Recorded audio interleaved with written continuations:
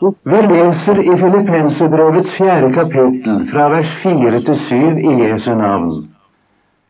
Gled dere i Herren, alltid. Atter vil jeg si, gled eder.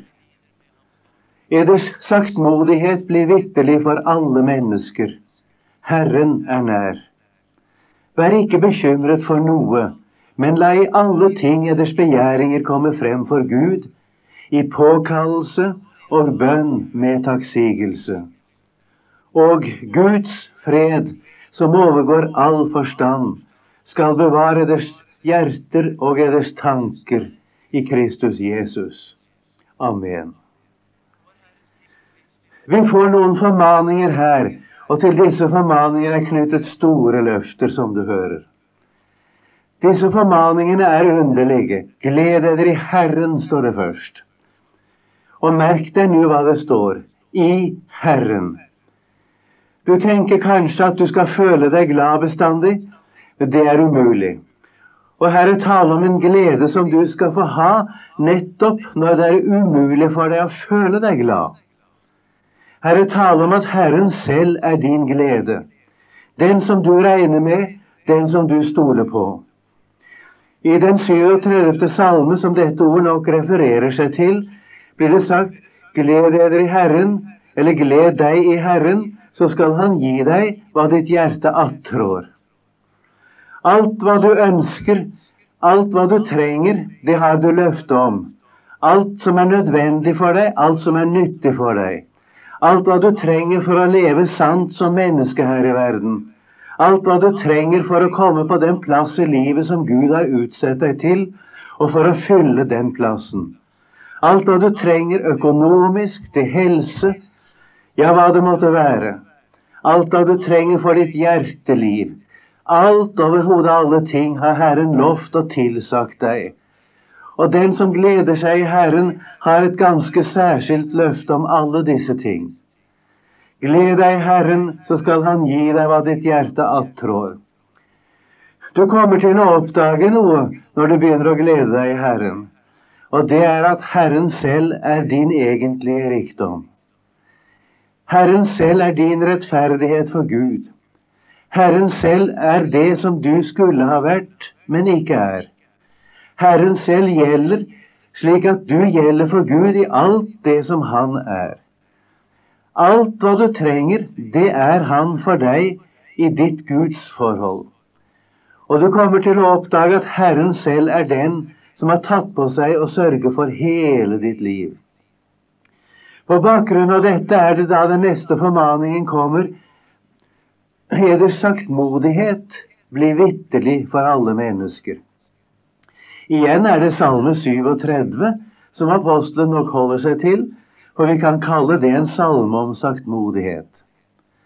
Å være saktmodig er det samme som å ha satt sin sak i Guds hånd. Det å stole på Herren, slik som det for eksempel står i salme 37:5, sett din vei i Herrens hånd og stol på ham, han skal gjøre det. Det er å være saktmodig. La det bli vitterlig for alle mennesker at du stoler på Herren, betyr dette ordet. La det bli vitterlig for alle mennesker at du regner med at Herren er deg nær. Han er deg nær på flere måter. Han er deg nær fordi han bokstavelig talt er ved din høyre hånd, som det står i salme 16. Jeg setter alltid Herren for meg, for han er ved min høyre hånd, står det der. Men Herren er deg nær på den måten også at du er ikke langt borte fra det fullkomne Guds rike. Og ettersom tiden går, nærmer den tiden seg for oss, da vi skal få komme hjem til Herren. Om vi ikke lever når Jesus kommer igjen, så kommer vi til Jesus allikevel. For det står om dem som dør, at de slett ikke dør, men de er borte fra legeme, hjemme hos Herren. Og apostelen regner at Herren er nær, nettopp også på denne måten, for sitt vedkommende. Og det vil han at også vi skal regne med. Herren er deg nær. Og så kommer det, vær ikke bekymret for noe. Det er ikke en formaning som du skal legge på deg. Det er ikke så å forstå at i tillegg til alle dine andre bekymringer, skal du også få den bekymring at du ikke skal være bekymret. Å nei, langt ifra. Slik er ikke Jesus. Slik taler vi mennesker, men slik taler ikke Jesus. Jesus vil si deg at alle dine bekymringer er så overflødige, for du skal vite en ting, sier han, du lite troende. Du som ikke makter å regne med meg slik som du skulle, slik som du burde. Du skal vite en ting, jeg sørger for deg allikevel. Akkurat som Jesus sier til sine disipler, skulle han da ikke kle eder i lite troende. Om din tro er liten, så skal nok jeg sørge for deg, sier Jesus. Jeg skal ta vare på deg. Jeg skal sørge for din fremtid. Jeg skal sørge for dine behov. Hva som helst det dreier seg om i ditt liv, uten unntak. Hva som helst. Jeg vil sørge for deg. Og det skal du regne med. Du skal ikke gå der og være bekymret for noe. Det er aldeles utrolig hva vi mennesker kan være bekymret for. Ting som vi slettes ikke har det minste med. Vi ikke snakke om vi er bekymret for helse og krefter og den slags ting. Det kan du altså trygt overlate til Herren. Du skal ikke være bekymret for ditt livskall, for din gjerning eller for noe som helst. Du skal overlate det frimodig til Herren. Herren vet hva han vil med deg. Han skal lede deg. Han skal plassere deg. Jeg tenker nå særlig på dere unge som hører på dette. Du vet ikke hva Herren vil med ditt liv, men det trenger ikke du å vite. Det er nok at Herren vet det, og så sier han til deg, vær ikke bekymret for noe. Og du som holder på å bli gammel, du er bekymret for at helsen skal svikte. Jeg skal si deg en ting, Herren er trofast, sier Guds ord, og du har et spesielt løfte om det. Han skal ikke la deg prøves over evne, eller fristes over evne, som det står i vår oversettelse. Det er samme ord i grunnteksten. Han skal gjøre både fristelsen og dens utgang, slik at du kan tåle den. Du skal ikke bli stillet på noen prøve, så at ikke du kan få møte det som er omkring deg, og det som ellers møter deg i livet, i tillit til Jesus og hans løfter. Dette har han tatt på seg, og dette skal du regne med hans sak og hans ansvar. Og da kommer det til å gå med oss, som løftet her sier, Guds fred. Og det er et underlig ord. Guds fred, som overgår all forstand, skal bevare deres hjerter og deres tanker i Kristus Jesus. Shalom heter dette på hebraisk. Det betyr den fullkomne fred, den fullkomne harmoni, den fullkomne tillit, den fullkomne hvile. Dette fullkomne, ubeskrivelige, som kommer inn i vårt sinn, og når vi omsider begynner å regne med Jesus. Når vi omsider begynner å forstå noe av dette som jeg taler om her. Vi er ikke ansvarlige for oss selv, og Herren har lov til å sørge for oss i alle ting. Det kommer noe inn i vårt indre menneske, som bokstavelig talt tar hånd om oss, vårt hjerteliv, vårt tankeliv. Dette er hva Gud har gitt deg rett til, og som han nå tilsier deg i Jesu navn. Amen. I Romerbrevet kapittel 12 leser vi i vers 1-3 i Jesu navn. Jeg formaner eder altså, brødre, ved Guds miskunn, at de fremstiller eders legemer som et levende, hellig, Gud velbehagelig offer. Dette er eders åndelige gudstjeneste. Og skikk eder ikke like med denne verden, men bli forvandlet ved fornyelsen av eders sinn, så I kan prøve hva som er Guds vilje, det gode og velbehagelige og fullkomne. For ved den nåde som er meg gitt, sier jeg til enhver iblant eder, at han ikke skal tenke høyere enn han bør tenke, men tenke så at han tenker sindig, alt eftersom Gud har tilmålt enhver hans mål av tro. Amen. Dette ordet er egentlig bare til kristne mennesker. Du skal legge merke til at formaningene i Guds ord forutsetter at et menneske er født på ny for at han kan følge dem.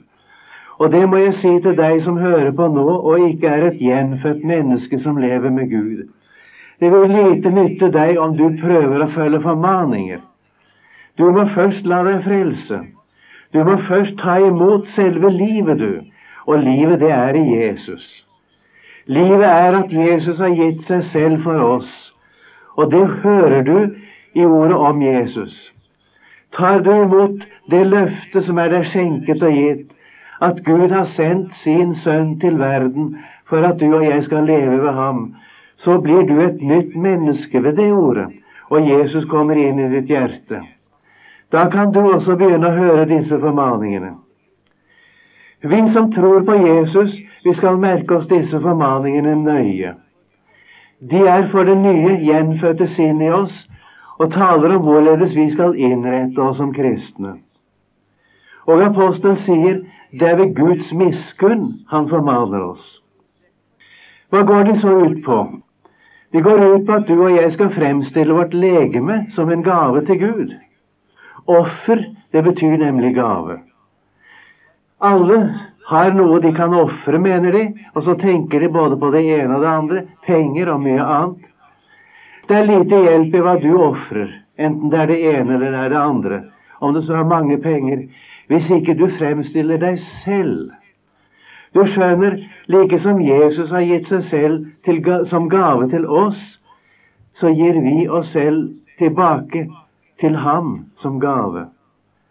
Vår åndelige gudstjeneste, merk deg det, det står egentlig vår fornuftige, altså den gudstjeneste som er den logisk riktige, det er det nøyaktige ord i grunnteksten. Det er den at vi gir vårt legeme til ham. Et underlig ord, synes du. Det kalles her et levende, Gud velbehagelig offer. Det er et levende offer fordi du har fått liv i Gud ved at Jesus bor i deg. Det som vi gir til Herren er i grunn det som han gir til oss. Jeg gir Jesus det jeg har mottatt av ham. Jeg kan ikke leve som en kristen uten i kraft av det Jesus selv er blitt i meg. Derfor gir jeg meg selv tilbake til Jesus som et offer.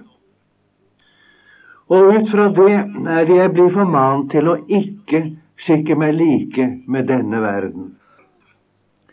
Så snart vi hører det ordet at vi ikke skal skikke oss like med denne verden, tenker mange på mat og klær og skikk og bruk og den slags.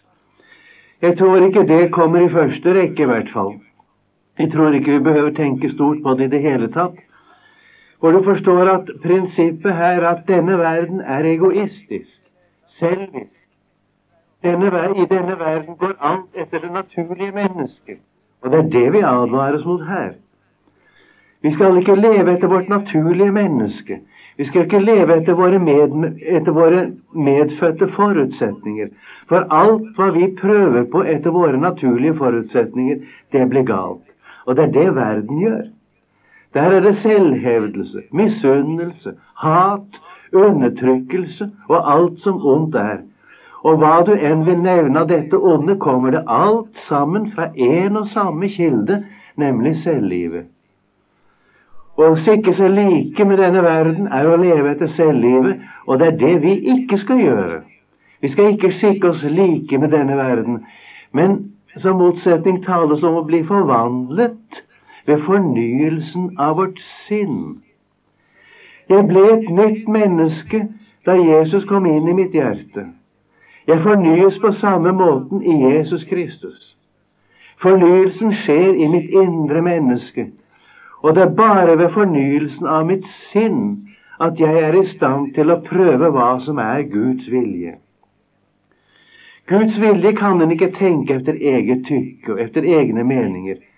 Det kan bare prøves på Guds ord. Men ingen kan forstå dette eller innrettes etter dette uten den som ved Guds hellige ånd blir fornyet i sitt sinn. Derfor legger ordet så stor vekt på det. Blir forvandlet ved fornyelsen av det sinn, så jeg kan prøve hva som er Guds vilje. Det gode, velbehagelige og fullkomne. Det gode, det er det som kommer fra Gud. Det velbehagelige, det betyr det som er i samsvar med Guds evige rådslutning. Det som Gud har bestemt, og som Gud ser som formål for vårt liv som kristne her i verden.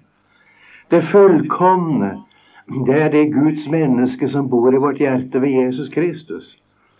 Det taler om det i 2. Timotius 3,17 for eksempel, hvor det taler om den hele skrift som innblåst av Gud, for at det Guds menneske kan være fullkommen, duelig til all god gjerning. Og Jesus taler om det i bergpreken. Han sier, I skal være fullkomne, like som deres himmelske Fader er fullkommen. Her taler om et sinn som av Gud og som Gud. Og vi kan ikke prøve hva som av dette sinn uten med denne fornyelse i vårt indre menneske. Og det som det hele tar sikte på med formaningstalene som kommer nå etter hvert i Romerbrevet, at det sinn som født av Gud skal herske over oss. Og det skal få lov å leve det som Jesus i meg. Jeg skal få lov å gjøre de gjerninger som Jesus gjør. Da skikker jeg meg i sannhet ikke like med denne verden, nei. Jeg blir noe helt annet, men jeg blir samtidig meg selv i ordets hele og fulle mening. Jeg blir meg selv som individ betraktet. Jeg blir naturlig, og jeg blir menneskelig. Jeg blir ikke oppstyltret. Jeg blir ikke sånn en merkelig figur som går omkring og åndelig. Jeg blir helt naturlig og blir slik at folk synes det går an å være sammen med meg. Men det Jesus i meg som livet, og det å utfolde hans liv som det motsatte av å skikke seg like med denne verden. Dette, kjære troende venner, skal vi be Gud om å få leve i det år vi kommet inn i. Tenk om alle kristne mennesker tok avstand fra sitt selvliv og levde etter dette. Tror du ikke mange ting ble atskillig bedre blant oss? Og tror du ikke det skulle komme til å virke på den verden som vi satt i? Amen. Vi leser i dag fra Kolossenserbrevets 3. kapittel. Det egentlig de 5 første vers vi skal stanse for, men kan hende lese litt videre nå til å begynne med. I Jesu navn. I da oppreist med Kristus, da søk det som der oppe, der Kristus sitter ved Guds høyre hånd.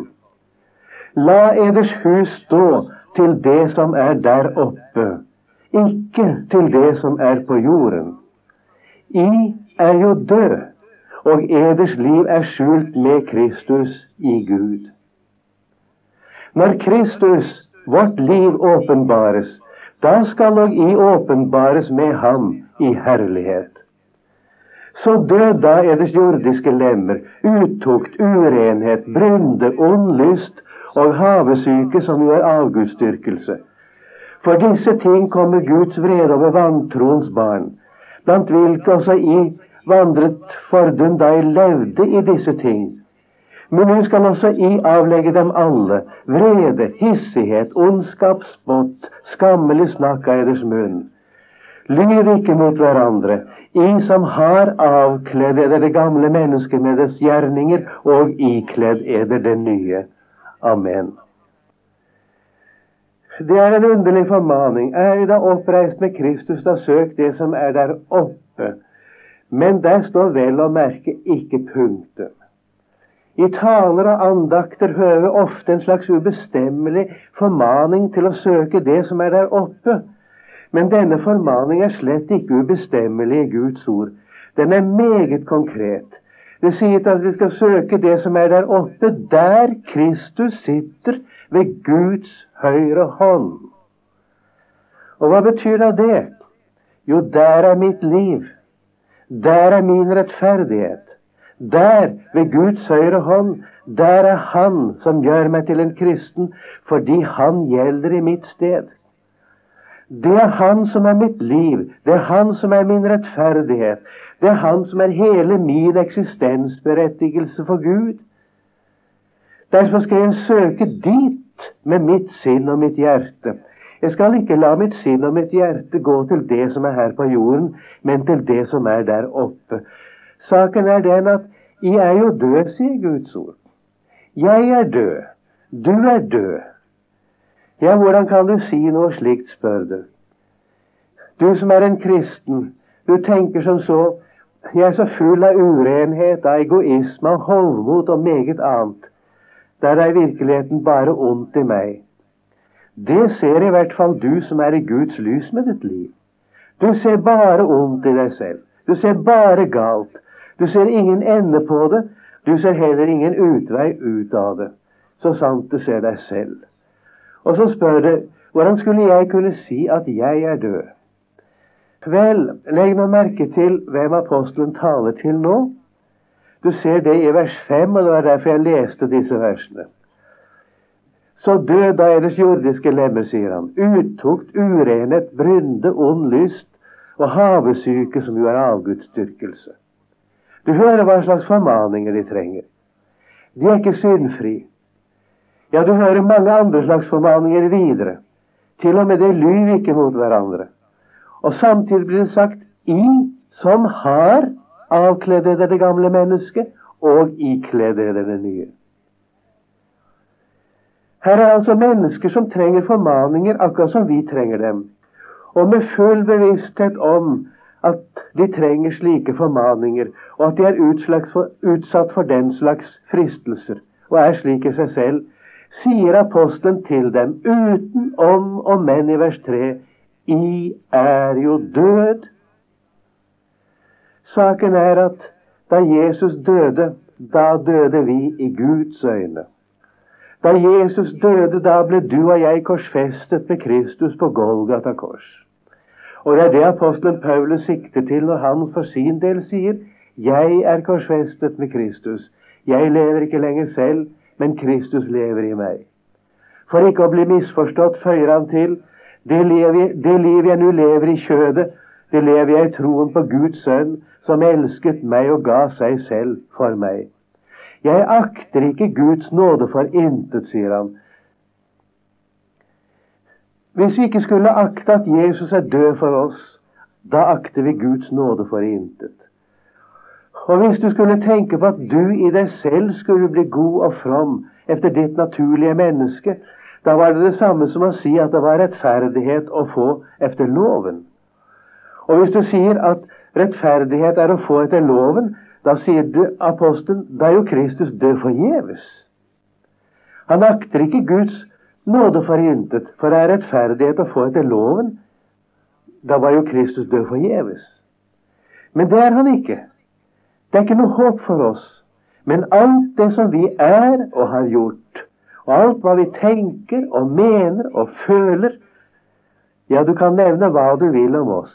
Hele vårt gamle menneske er korsfestet med ham, og derfor sier apostelen, I er jo død. Du skal ikke regne med deg selv. Det er ikke deg livet er. Eders liv er skjult med Kristus i Gud. Gud har forkastet oss. Vi var ubrukbare. Han har for alle tider gjort seg ferdige med oss. Og be Gud om å hjelpe oss til å bli noe, det er å ringakte hans frelse. Jeg skal si deg det, du, at du som holder på med at du skal Gud til å hjelpe deg til å bli god og from, du viser i sannhet ringakt mot Jesus og den frelse han fullbrakte.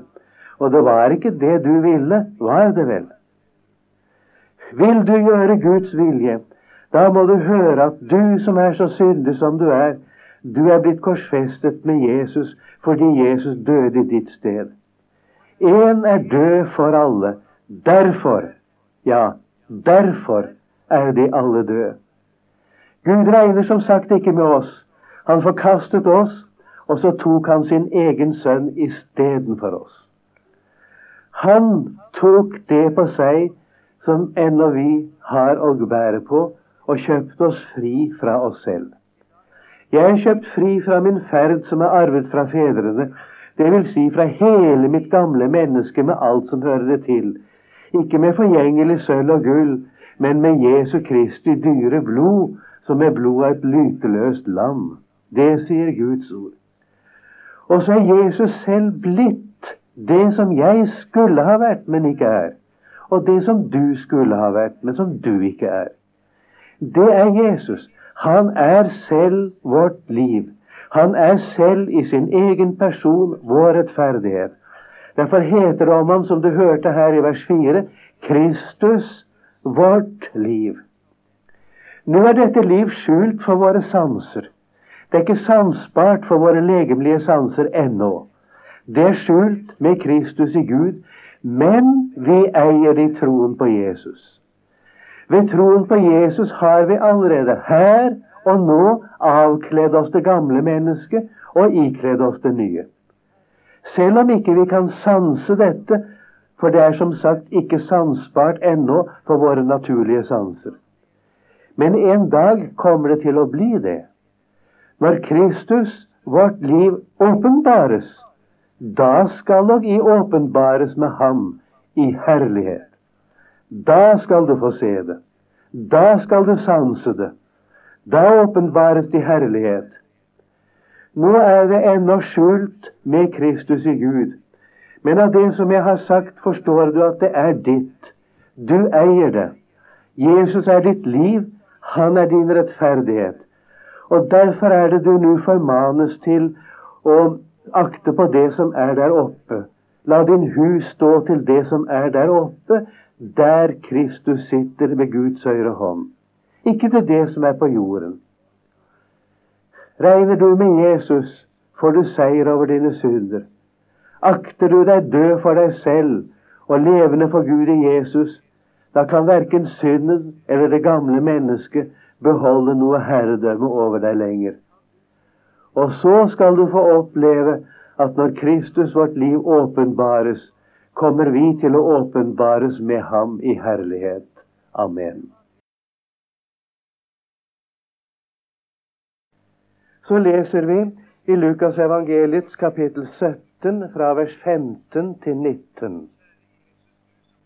Men en av dem vendte tilbake da han så at han var helbredet, og han priste Gud med høy røst, og han falt på sitt ansikt for hans føtter og takket ham, og han var en samaritan. Da svarte Jesus og sa, ble ikke de 10 renset? Hvor er da de 9? Fantes det ingen som vendte tilbake for å gi Gud æren uten denne fremmede? Og han sa til ham, stå opp og gå bort, din tro har frelst deg. Amen. Det kan ligge nær å spørre hvorfor denne ene vender tilbake til Jesus og takker ham så snart han oppdager at han er blitt helbredet. De 9 andre gjorde det ikke, men denne ene, denne samaritaneren, han kom altså tilbake til Jesus, faller på sitt ansikt for ham og takker ham. Og Jesus sier at i og med han gjør dette, gir han Gud æren. Hva kan grunnen være til at nettopp han vender tilbake? Ganske enkelt den at han har bruk for Jesus etter at han hadde mottatt helbredelsen. De 9 andre var fornøyet med helbredelsen, men det var ikke nok for denne ene. Da han så hva som var skjedd, da kom han til å tenke på den person som hadde gjort dette. Og da ble den person som hadde helbredet ham, viktigere for ham enn det som han hadde gjort. Så han som ga gaven, ble viktigere enn selve gaven. Giveren kom foran gaven. Jesus spør ved denne anledning, dersom det er en sår underklang i det spørsmål, ble ikke de 10 renset? Hvor er da de 9? Jeg kunne ha trang å ta det spørsmålet opp som et bilde. Hvor er da de 9? De er overalt hvor mennesker mottar hjelp fra Jesus, og når de så har fått den, glemmer de Jesus selv. Det er hjelpen de har bruk for når de er i nød. De roper til Gud når de er i nød, og de får svar slik som han har lovt. Gud hører også verdslige menneskers bønner, titt og ofte. Og Jesus hjelper overalt hvor han ser mennesker er tjent med å få hans hjelp. En skulle jo tenke at når en vender seg til Gud og ber om hjelp og får den, da burde tanken gå til ham som sender denne hjelpen. En burde begynne å spørre, hvem er han? Hva er det for løfter han har gitt? Hva er det jeg egentlig opplever nå? Her er jeg hjelpeløs og avmektig. Jeg er oppe i en håpløs situasjon. Jeg kaller på Herren, og jeg får hjelp. Da burde jeg tenke, hvem er denne Herren? Det er da ham jeg først og fremst må ha. Slik er det med denne ene som vender tilbake til Jesus. De 9 andre, de er som folk flest. De var blitt friske, dermed var de fornøyd. De gikk til presten og fikk den helseattesten som presten etter Moseloven skulle utstede når spedalske var helbredet. Og så var det ikke mer med dem. Men denne ene, han oppdager på veien, han er blitt helbredet, og så går tanken hans uvilkårlig til ham som har gjort dette. Og så slår det ned i ham, dette må være Messias. Dette må være Gud selv komme til oss i kjød. For det står at han vender tilbake, han priser Gud med høy røst. Det er Jesus han priser, forstår du? Det er det Jesus har gjort, og det kalles her at han priser Gud med høy røst. Og han gjør det som et menneske bare kan gjøre for Guds ansikt. Han faller på sitt eget ansikt, ned på jorden for Jesu føtter, og takker ham. Og slik kan et menneske bare takke Gud. Dette tar Jesus imot. Og Jesus forstår denne ene. Og han sier da også noe til denne ene som han ikke fikk sagt til de andre. Stå opp og gå bort, din tro har frelst deg. Du som hører på dette, hva er det du søker hos Jesus? Søker du hans hjelp, eller søker du ham selv? Du har lov å søke hans hjelp. Du har lov til i alle ting. Du kan få regne med hans hjelp endog. Disse spedalske var i en helt håpløs situasjon. Først var det en håpløs situasjon rent menneskelig, fordi de led av en uhelbredelig sykdom som mennesker ikke kunne rå med på den tid i hvert fall. Dessuten var de ifølge Moseloven under Guds dom. De hadde ikke rett til å få hjelp engang. De var sett på som mennesker som måtte bære straff etter lovens dom, en berettiget og sann dom på grunn av menneskenes synder. Slik ble de ansett, og det er ikke uten grunn efter det som loven sier om denne sykdom. I denne dobbelte, håpløse tilstand roper disse 10 til Jesus, og Jesus svarer. At de er uverdige betyr ingenting når de møter Jesus. Det samme er det i dag. Du får lov å rope til Jesus. Du kan regne med at han hører deg. Om du er uverdig betyr ingenting når du møter Jesus. For Jesus har tatt bort dine synder. Jesus er din frelser. Jesus har gitt deg rett til å be. Og Jesus har sagt at han tar seg av all slags nød. Kall på meg på nødens dag, så vil jeg utfri deg, og du skal prise meg. Det er da mange som også gjør det. Mange flere burde vel gjøre det enn de som gjør det. De kaller på ham på nødens dag, og så blir de utfridd. Og du skal prise meg, står det. Når vi opplever bønnhørelser, så burde våre tanker virkelig gå til ham som gir oss dette. Og vi burde i dag, slik som denne spedalske fra Samaria opplevde da han ble frisk, vi burde la våre tanker gå til han som kan gjøre slike ting, og spørre, hvem er han? Og da vet du, vi snart blir klar over, det er jo han vi trenger først og fremst. Det er han som er vår frelser. Det er godt og vel med hans gaver, med hans hjelp, med hans velsignelser, men det er han som er frelseren. Det er han vi trenger. Det er i ham vi har det evige liv. Det er hans rettferdighet vi kan møte Gud med. Det er kort sagt Jesus selv, Jesus personlig, som er det evige liv for oss mennesker. Og den som takker ham for de gaver han mottar, og enda mer, den som kan takke Jesus for de gaver som han ikke synes å motta. Takke Jesus når det ser ut som han ikke gir svar på bønner. Takke Jesus for det som vi ikke liker, menneskelig talt. Han har virkelig lært å vurdere Jesus selv. Da blir det ikke Jesu gaver som vi søker, men Jesus selv. Og den som søker Jesus selv, er et frelst menneske. Dette vil jeg da få lov å minne deg om nå. Du som søker Jesus selv, du får og mottar hele frelsen. Syndernes forlatelse, evig liv, barnekår hos Gud, og ved troen på Jesus kommer du til å få Den hellige ånd i ditt hjerte. Hør da dette, og takk ham i hans eget navn for så stor en frelse. Amen.